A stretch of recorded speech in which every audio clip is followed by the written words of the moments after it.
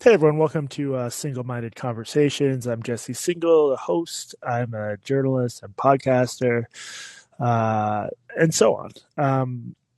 We're going to spend part of today talking about an article that a lot of people are talking about that was in New York Magazine called "My Penis Myself" by Gabriel Mack. And then after I do, I don't know, 5 or 10 minutes spiel on that, I'll take questions about that or whatever else you want. The sort of context here is I've written a little bit about mostly youth gender dysphoria and the debate over how to best help kids with that, hormones and puberty blockers and stuff. This is an article about an adult, and I do think just philosophically, the calculus is very different there. And at the end of the day, I'm not really comfortable telling adults they can't get medical procedures they want. So I want to be clear about that. But I found there to be sort of a disturbing pattern in how some of these stories are covered, and this was a good example of that. So the piece ran in New York Magazine. It's called "My Penis Myself. I didn't need a penis to be a man, but I needed one to be me."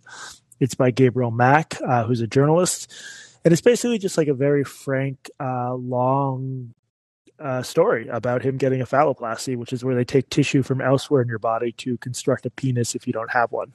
And this is something some trans men get. I don't think it's a particularly popular surgery, especially compared to vaginoplasty, because it's just the crude thing you hear trans surgeons say is it's forgive me for this, but it's easier to make a hole than a pole. Like, that's actually a thing people say, just because physically that is true, and I think there's better results for trans women than trans men who get bottom surgery, but a lot of trans people don't get surgery at all, to be clear. So this is basically about how Gabriel Mack just needed this surgery so badly that he dumped his life savings into it.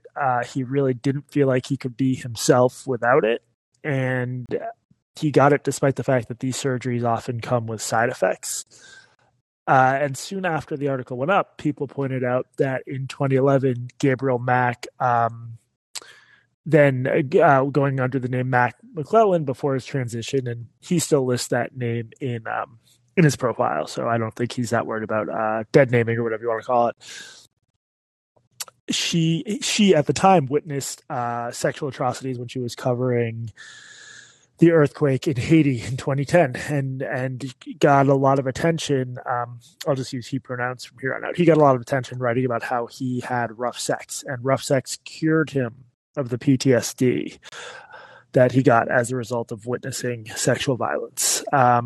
So people pointed out that this is someone who obviously has a lot of sexual trauma and a lot of stuff going on with his body, and this just wasn't really mentioned in the New York Magazine article. Someone else pointed out to me that in 2019, after he started transitioning, Gabriel Mack wrote an article in which he basically said that going on hormones and getting top surgery had basically cured him, had made him feel like himself in a way he desperately needed. And then less than 2 years later, he feels so horrible, he's taking the next step, which is another serious surgery. There's like a genre here where people don't treat these procedures the same way they would treat other surgeries. And I just don't think it's kind to folks dealing with trauma and severe mental health problems. A very basic Psych 101 finding is that we're not good at introspection a lot of the time, especially when we're dealing with mental illness. We don't know what the source of our anguish is, what is going to help us, why. But a lot of articles covering stories like this sort of treat it as obviously true, that if someone thinks a serious surgery will help their mental health, it will. And I think there's a lot of reasons to believe that's not the case. In the 2019 article in GQ, Mac also talks about recovered memories. Like it's sort of hinted at, but pretty clear that he thinks he was sexually assaulted repeatedly as a child, but then he suppressed those memories for decades and recovered them in his 30s. There's a lot of reasons to think that doesn't usually happen. That doesn't mean it's impossible, but it just speaks to the complexity of the mental health issues at work here. And I don't think that you're being... I think the main thing I disagree with is the idea that to be validating or to be sympathetic or to be an ally, you need to say to someone, anything you want to do with your body is a good idea. In fact, I think that flies in the face of a lot of research in psychology and a lot of what doctors do and the Hippocratic Oath. And this article reminded me of another piece from 2019 in the New York Times Magazine where the writer wrote about this kid. This one was upsetting, who was so trauma inflicted that he's just sitting there with his therapist in sort of a fugue state, basically unable to communicate at all.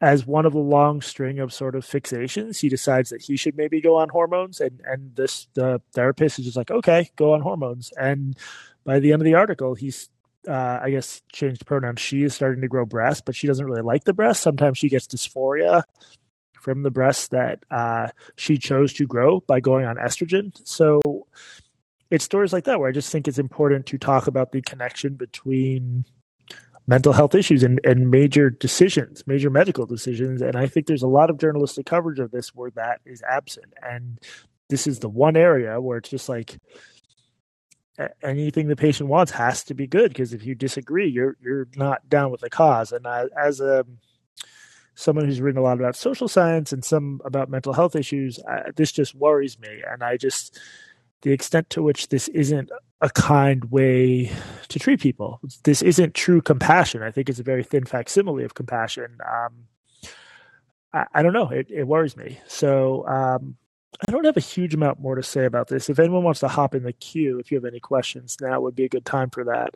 I do think there's a fair amount of pressure, some of it from within publications, to cover these stories in a certain way and to treat this as like a simple, linear, straightforward transition that tends to turn out well and turn someone into who they really were all along. And I think that is the case for some people who transition. But any competent clinician you talk to who's working with a patient with a lot of other mental health issues will say you might want to make sure that stuff's under control first, because you don't want to make major medical decisions when you're not in the right headspace. I've got a little more to say, but I'll leave it at that for now. Immortan, what is up? Hello, can you hear me? Yeah, I can. I don't have that much to add except for one crucial component of this, which is that socially it is... allyship creates something, especially the online version of it, creates a kind of a force field about certain subjects. And this is literally a topic that I cannot talk about publicly at all. Like, I could never talk about this in almost any of my social circles. I can have conversations about it one-on-one. And I can even say that in conversations with other gay men, we have opinions that we recognize cannot be expressed on this. And what's really interesting is there are even trans men who have problematic opinions on this. And I have to pretend I don't know their names, I have to, I can't talk about Aaron Terrell, etc., because they are criticizing the very kinds of things you're discussing here. And that's the only thing I have to add is that there's something very terrifying about this inability to do anything but what has been prescribed by the collective. When the collective is not truly interested in helping, there's a performative aspect to it that really is kind of destructive. I have no idea what to do other than wait for this storm to pass. And I feel like a terrible person for not saying anything about it. But by that same token, I'm so aware of what the consequences are about talking about it at all. Yeah, I think, that's obviously true, the social pressure. My experience has been that trans people have a wide range of views on this. I've talked to some who were grateful that they had mental health support. Obviously, there's some who don't want there to be that kind of gatekeeping. I've talked to some who don't think kids should do it full stop. So there's a wide range of views, but only a very narrow set of views are reflected online. But thank you for the call. Yeah. Oh, sorry. Go ahead. Sure. I will cut you off. Yeah, I'm almost more worried about the allies than I am about, because the trans community is there are a lot of broad opinions expressed within it, but signal boosting the wrong ones can be dangerous to your social health. It could absolutely cut you off from your community. Yeah, the way people, not just there, but in other sort of, trauma-shaped communities, they often develop sort of a siege mentality. So yeah, it would be rough to be a dissenter there. Thank you for the call. Shauna, how's it going? Great, thank you. Just a general question. I know in certain types of surgery, specifically like gastric bypass surgery, I believe that, especially if it's covered by insurance, there are prerequisites as far as therapy and nutrition and different things that you have to do prior to your surgery. And I was just curious if those sort of prerequisites or gatekeeping exercises are required when it comes to transition surgeries? That's a good question. I genuinely don't know. It would shock me if there weren't some prerequisites, just because it is like a pretty major surgery. But I am less up on the sort of physical. I know the basics of the physical specifics, but covering the sort of assessment side of it has been a bigger part of what I've done than looking into the surgeries per se. So I'm so sorry I don't have more information about that. Oh, no, I totally understand. I was just curious. But thank you. Yeah. Thank you. Constantine, what's up? Hey, Constantine, you want to unmute your mic? We'll give you a few more seconds. All right, we'll jump back in the queue if you can. See it. Oh, I accidentally booted Constantine. Constantine, get back in the queue. I'll get you. See us. What is up? And sorry if I'm not pronouncing your name right.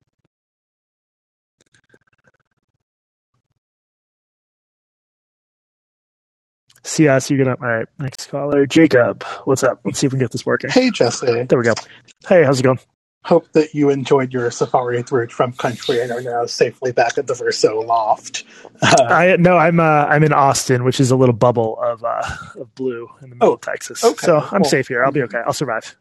Glad to hear you're safe then. Yeah, I just wanted to weigh in here. A good friend of mine finished their PhD in psychology about a year and a half ago, and they are an extremely offline person. Their social media use essentially extends to following their favorite sports teams. And I recently had a conversation with them about some of the things that have been happening in this space in recent months. And the views I expressed are what you might call fairly mainstream for people who are extremely offline. At which point I had to explain to them what the new standards of care are becoming and what the debate is becoming like, so that if a trans person walks into their practice, they don't risk losing their license. And they were completely floored at what the new standards of care and the debate in the profession is, because they're not very online. And I'm just wondering, this is more of a thought than a question, of what that bodes for healthcare professionals who are not at the vanguard of the internet zeitgeist and might say something that is extremely mainstream for the folks who are offline. Yeah, I mean, the short answer is, any psychologist who expects to regularly work with trans people is going to have to just make sure they know the right way to talk about this stuff. I will say that there's specifically the attitude towards 14 and 15-year-olds or even 12-year-olds, there seems to be a pretty big divide between how the more activist clinicians deal with that population and how any other developmental psychologist would. And it's just sort of a different set of rules that are much more sort of centered around the customer is always right, in a way that I think if you really play it out is disturbing sometimes. But I thought the new adolescent standards of care, I was actually pretty impressed with, because they focus so much on assessment and, even mentioned detransition. Oh, yeah. It's definitely something that people who work with that population will have to know. But I guess the concern is that if they're working with somebody who then comes out to them or says that they think they're trans or experiencing dysphoria, what do they then do? Because if they're not up to date with the zeitgeist, it could definitely have professional impact on them.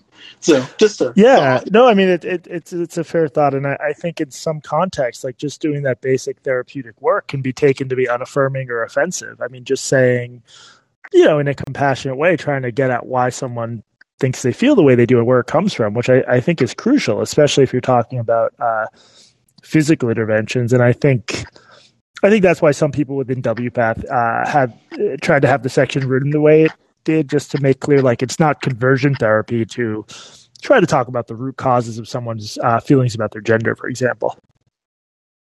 Yeah. So I guess the question is what you do for those therapists who are extremely offline.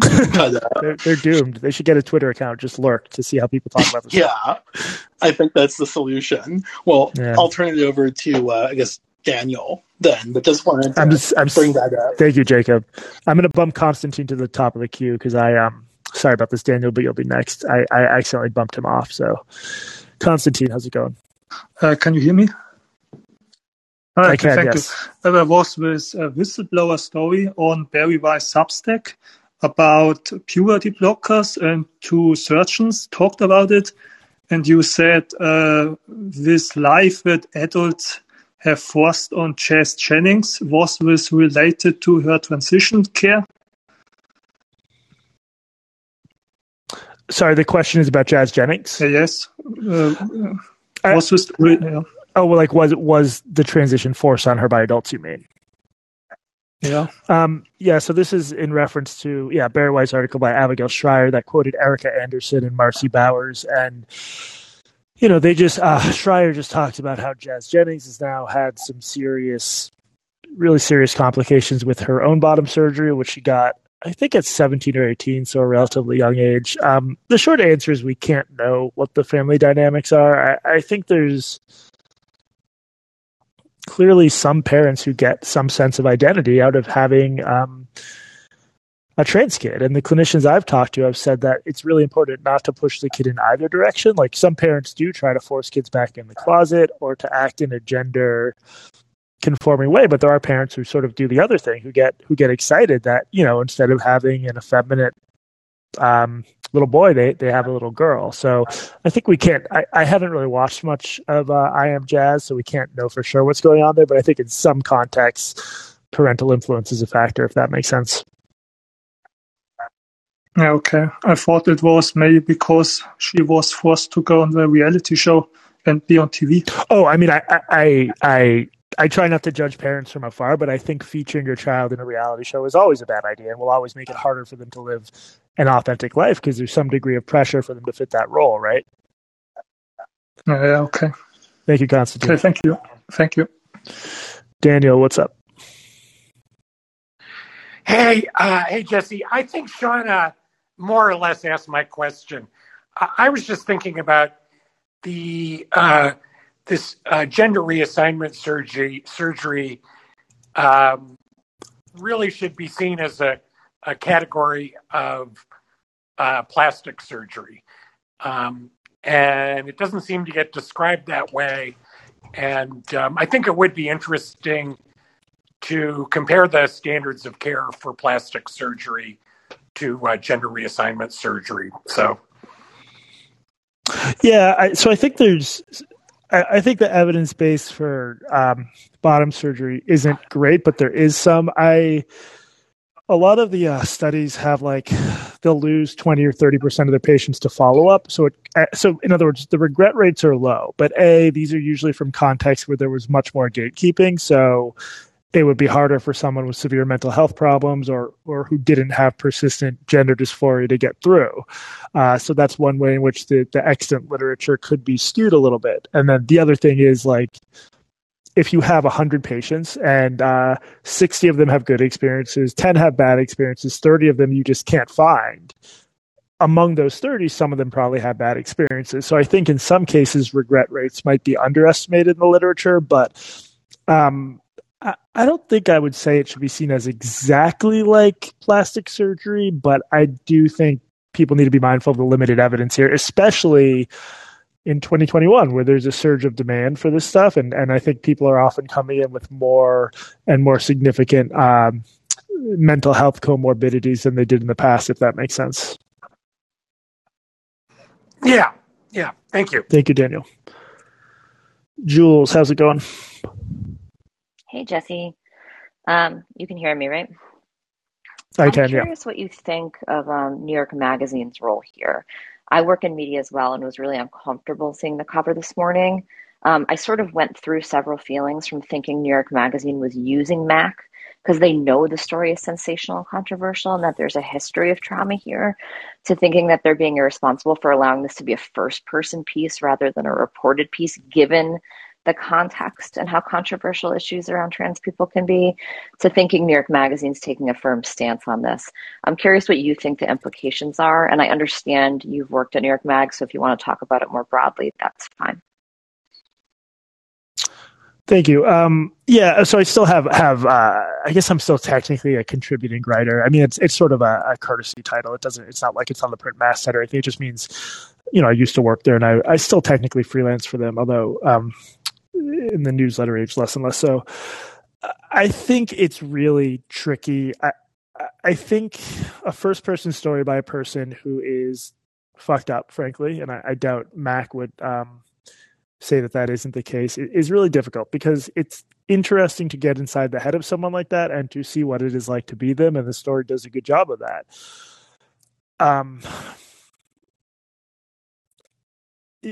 But it takes at face value this idea that like this is going to sort of cure him, and this is someone who in 2011 thought they were cured by rough sex, and in 2019 thought they were cured by hormones and top surgery. So I'm curious what you think, but I think maybe just in terms of telling a complete story that gives readers the full context they need, that might have been a start. Just to sort of say to Mac, if you want this piece to run, you need to include some grappling with this other trauma for your past, and with the fact that this is the third time you've been like, yep, I found the thing that'll make me feel better.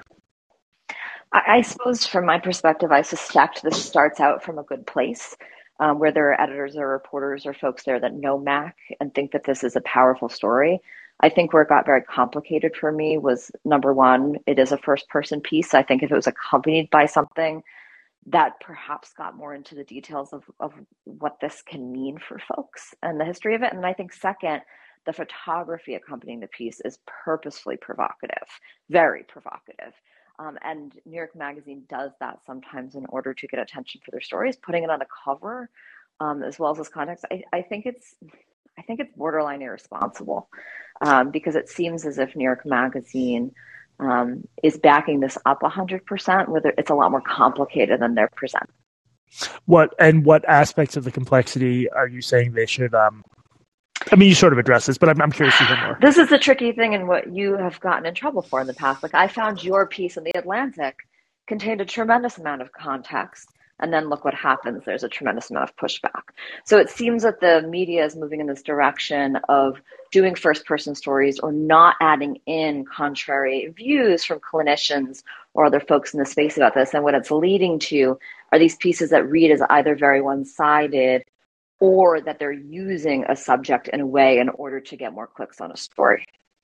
Yeah, it reminded me of Andrea Long Chu got in trouble with some other trans people for, I forget the title of the piece. This was a Times opinion column that was like my I think my new vagina won't make me happy, and it just talked about how she had been suicidal and she didn't expect getting bottom surgery would make her less suicidal. And I mean, that's another example of just sort of letting these stories be told in the first person without there being any countervailing stuff about, like, what surgery is for and what medical treatments are for, or when they're contraindicated. So that's the stuff you think that it's irresponsible to leave out? Yes. Okay. Yeah, that makes sense to me. And I like I said, any story by a troubled person is going to be both salacious and often readable if it's well edited, but often fraught. And I do think if it's an area where there's a lot of societal controversy, the bar should probably be higher for providing full context. Thank you, Jules. Chewy, there's no one else in the queue, so if folks want to extend this a bit, they should jump in the queue with questions. For now, go ahead, Chewy. Hey, that's good, because I think that my question is going to be only really tangentially related to this. I kind of had a question for you as a journalist that might help me understand some things. So this is going to be potentially a longish question, so just bear with me here.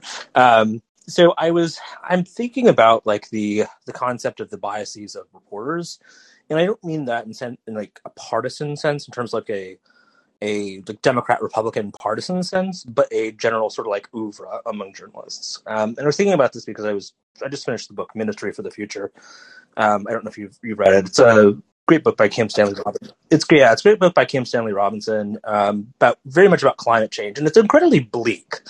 which I know you could say, well, climate change is bleak, but it comes from a place of bleakness. Like, and then at the end of the book, there's this line from one of the characters that's basically like, aren't we all post-traumatic at the end of life? And it was just like, come on. I mean, like, can you, like, it came from a place that was purely bleak, that like felt like it didn't address the full human experience, that there is bleakness in life and like pain and trauma, but there's also a lot of joy and goodness in life, even through hard times, right? And so like I finished this book and I was like, God, this doesn't feel right. It doesn't feel like it totally addresses the human experience. And I used to think when I was reading stuff like the New York Times that it was like, you know, very I feel like I could trust it, like very matter of fact, you know, sort of just reporting on the facts and the state of affairs. And there's actually been a lot of like listening to you and Katie, who have like actually helped me see that there is sort of an oeuvre that can happen among journalists. And I feel oftentimes among whether it's race reporting, climate reporting, or whatnot, that there is like a sensibility of bleakness among journalists that like just ends up being like the oeuvre of journalism. And so, you know, I don't know if it's a part of like if it bleeds, it leads kind of thing. But like it makes me feel less trusting of sort of mainstream outlets because it doesn't often feel like it addresses the full human experience, right? I mean, this is sort of the common problem with news is they don't ever put on the good news. There's an irony in which partisan outlets like Fox News, which I hate, in times of Republican administrations, report like quite strongly on the things that they think that the Republican is doing good and present a lot of good stories about the Republicans and give their viewers a lot of good news, whereas, you know, versus bad news, whether that good news is, you know, slanted or not. And it just seems like the mainstream media is like, there's just like so much bleakness among journalists. I wonder, like, as you as an insider who is within this, if you see sort of this general oeuvre, and oeuvre, I said it like 4 times, which is the only word I could think of. Yeah, I mean, I think especially now, doomerism is very hot, and I think there's like a radical chic thing of pretending the United States is like a world historically unjust place.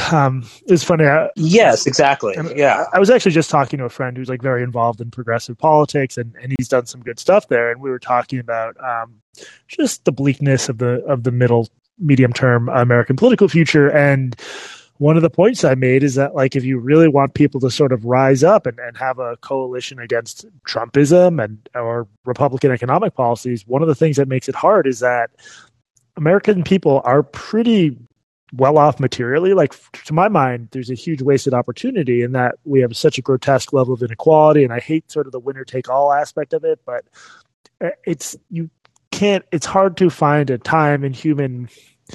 I'm torn here because, like, I think we have to do so much better, but the fact is, like, it's not that bad a place in compared to most of human society. I mean, it's like if you had to choose, you would not choose any other time in history to live than now. No, and there's a few. I don't know if you're doing like the John Rawls veil of ignorance, you don't know who or where you'll be. There's maybe some European countries you choose instead for just like the welfare state. But yeah, it's so that I think there's something trendy about pretending the U.S. is this monstrosity when I view it as like a very flawed place that has potential that I don't think will reach. Yeah, and I don't think that it's I ultimately don't think it's helpful to present a purely bleak view of the world because I just don't think most people see the world and are just utterly depressed about everything going on. And so, like, I don't know. It doesn't seem right. It doesn't seem helpful. It also just doesn't seem true, you know? Yeah. I mean, I was going to say, I mean, the most successful politician of our generation is Barack Obama, who is very uplifting, and so was Bill Clinton. I guess Trump was the opposite because he did paint America as quite bleak, but his whole thing was to make it great again. So, but anyway, I'm with you on this stuff, and appreciate the call, Chewy. Yeah. Aaron, how's it going? Aaron, you're going to have to unmute your mic. Hey, can you hear me? Hey, how's it going?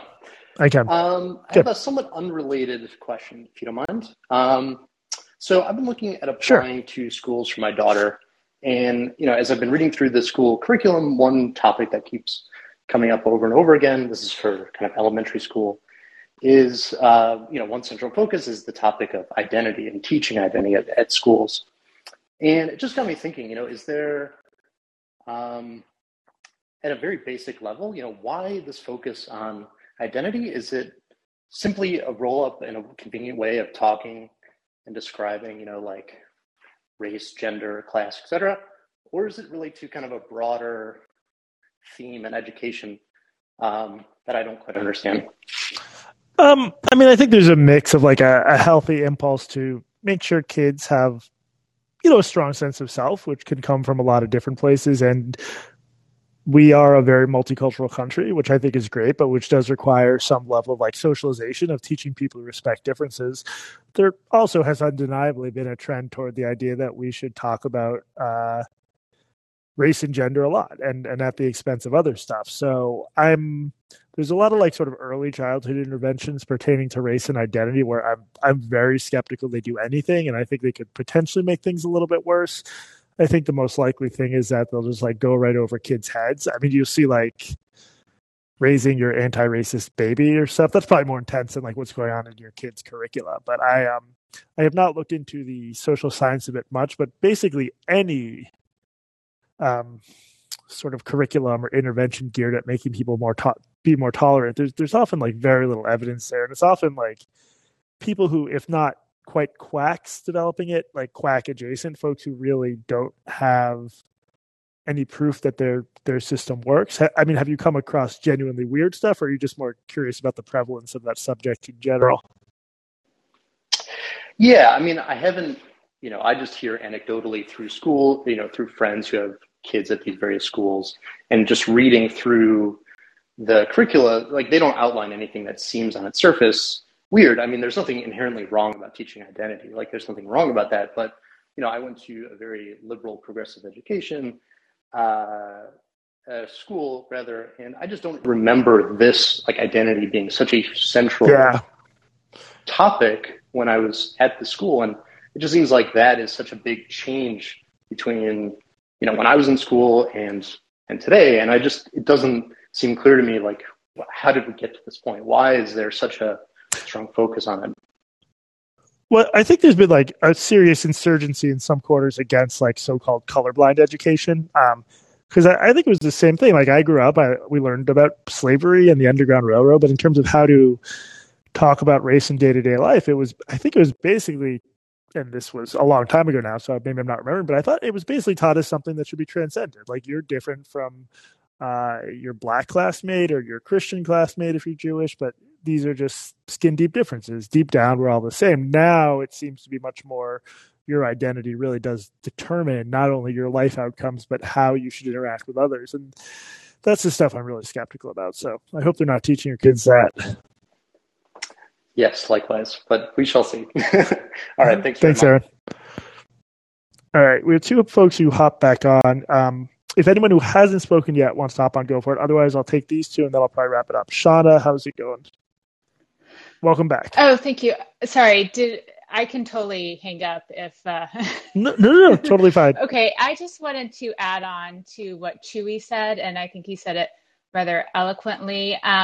But just kind of the idea that, and I'll try to tie it back to trauma, but I find myself often showing my age here, but I would be called the term elder millennial on the cusp of Generation X. Yep. And I find myself kind of surprised at how easy my younger colleagues and people I admire who are younger than myself get mired down in just this negativity and doomism, for lack of a more appropriate literary term. And I just feel like I always try to instill a sense of levity into situations. And I find that's one of the reasons why I like your podcast so much. You'll talk about things, frankly, Jesse, that I have no experience with. And I've mentioned before that I'm not on Twitter, but the just the humor and the intelligent humor and the levity that you and Katie are able to bring to really intense, complicated scenarios. I mean, I'll just say I appreciate. Thank you. I appreciate that. Yeah, so I guess that's kind of I'm trying to be upbeat, it's holiday times, end of year. But if I could give a gift to anyone, it would be just that we all have a little bit of levity and take a deep breath on things that, especially when we're trying to tackle really complicated issues and painful issues as a nation, that it is okay to have humor. It is okay to take a deep breath. And as a former Texan, I think you should enjoy your time in Austin to the fullest. So, yeah. Thank you, Shauna. Yeah, I appreciate the call. The only thing I'd add to that is I do think for people my age range is now late 30s. I think a lot of folks were really screwed economically in terms of when they came into the workforce, given the crash of '08. And I think there's maybe I don't really believe in stark generational differences, but it wouldn't surprise me if some millennials, particularly younger ones, actually have a sense of ennui that had just set in from the fact that things seem fairly rigged against them as compared to the parents. But that might be an oversimplification. Jacob, I'm going to let Mickey jump you just because this is his first call, and then I'll get to you, and then we'll wrap up. Mickey, how's it going? Hey, Jesse, how are you? Good. I just wanted to weigh in real quick. I think it was going off of I can't remember whose question it was. It was it was a guy that called in and was talking about his children getting enrolled in school and identity stuff. I work in education, sort of I don't work in a school, but just I work in the industry. And it's interesting because there've been sort of trying to incorporate, gender neutral pronouns and they, them and stuff like that into lessons, sort of part as a DEI initiative and stuff like that.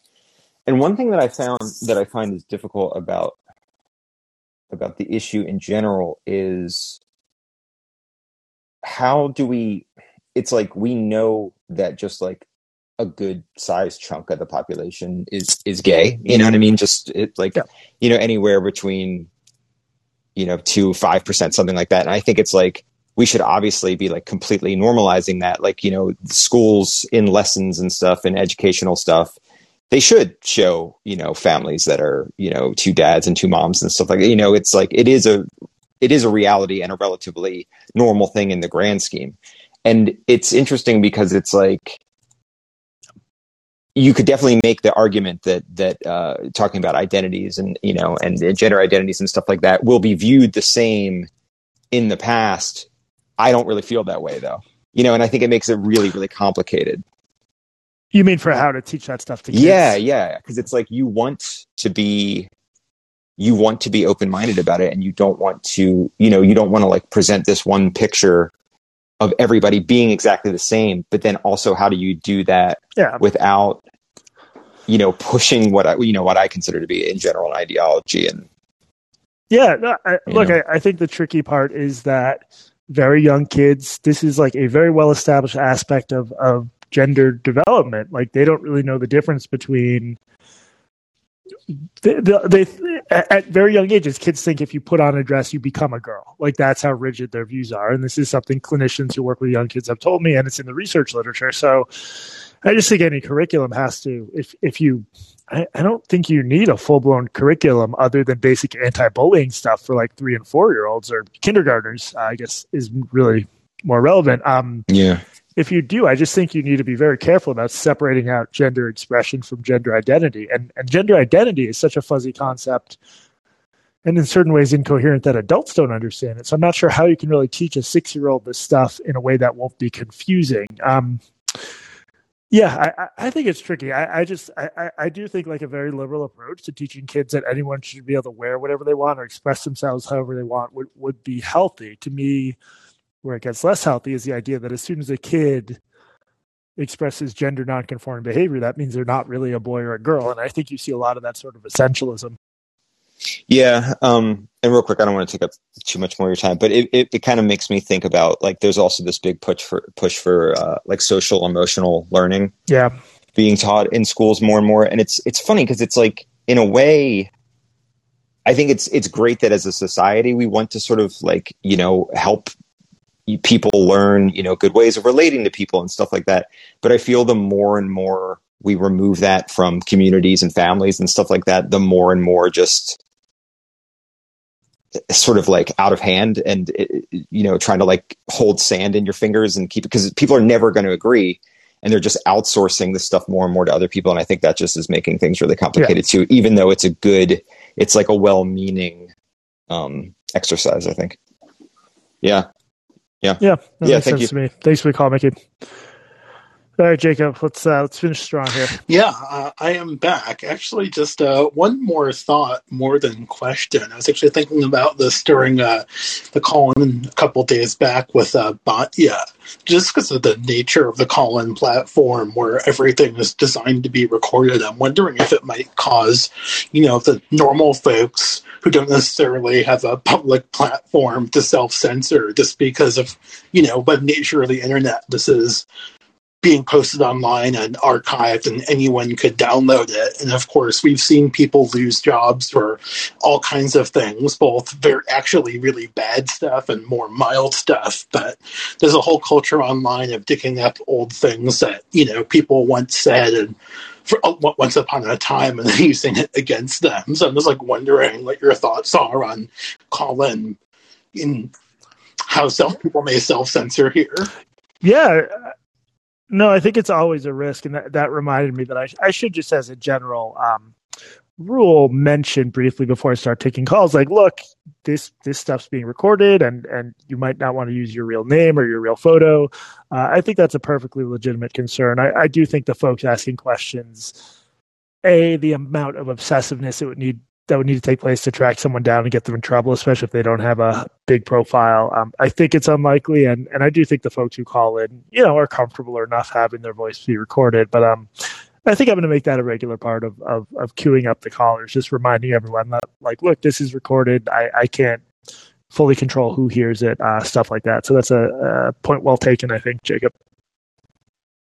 Oh yeah, it definitely would take, somebody a ton of work to track down an old call-in recording. But I guess, for some people are obsessive weirdos. I'm sure they could make it happen. Exactly. And I don't necessarily know who's listening, but personally speaking, I have a high-paying position in financial services, and so it could theoretically be an issue for me. I can't speak to others, but I don't want to get anyone in trouble. Leave that out there. And thank you, Jacob. Thanks, man. All right. Thank you for the sort of impromptu conversation, everyone. I don't know. I read that article. It seemed worth an episode. As always, I would ask you if you like the show to tell others about it, to get other people on call-in, to follow me. You can always send me an email or a message with guest suggestions or with ideas for segments. I'm going to do more guests next year when I'm just not on the road and it's just easier to plan stuff, having a normal day-to-day routine. But thank you guys so much for listening and for the support. I really appreciate it, and I hope you have a good Monday. Bye.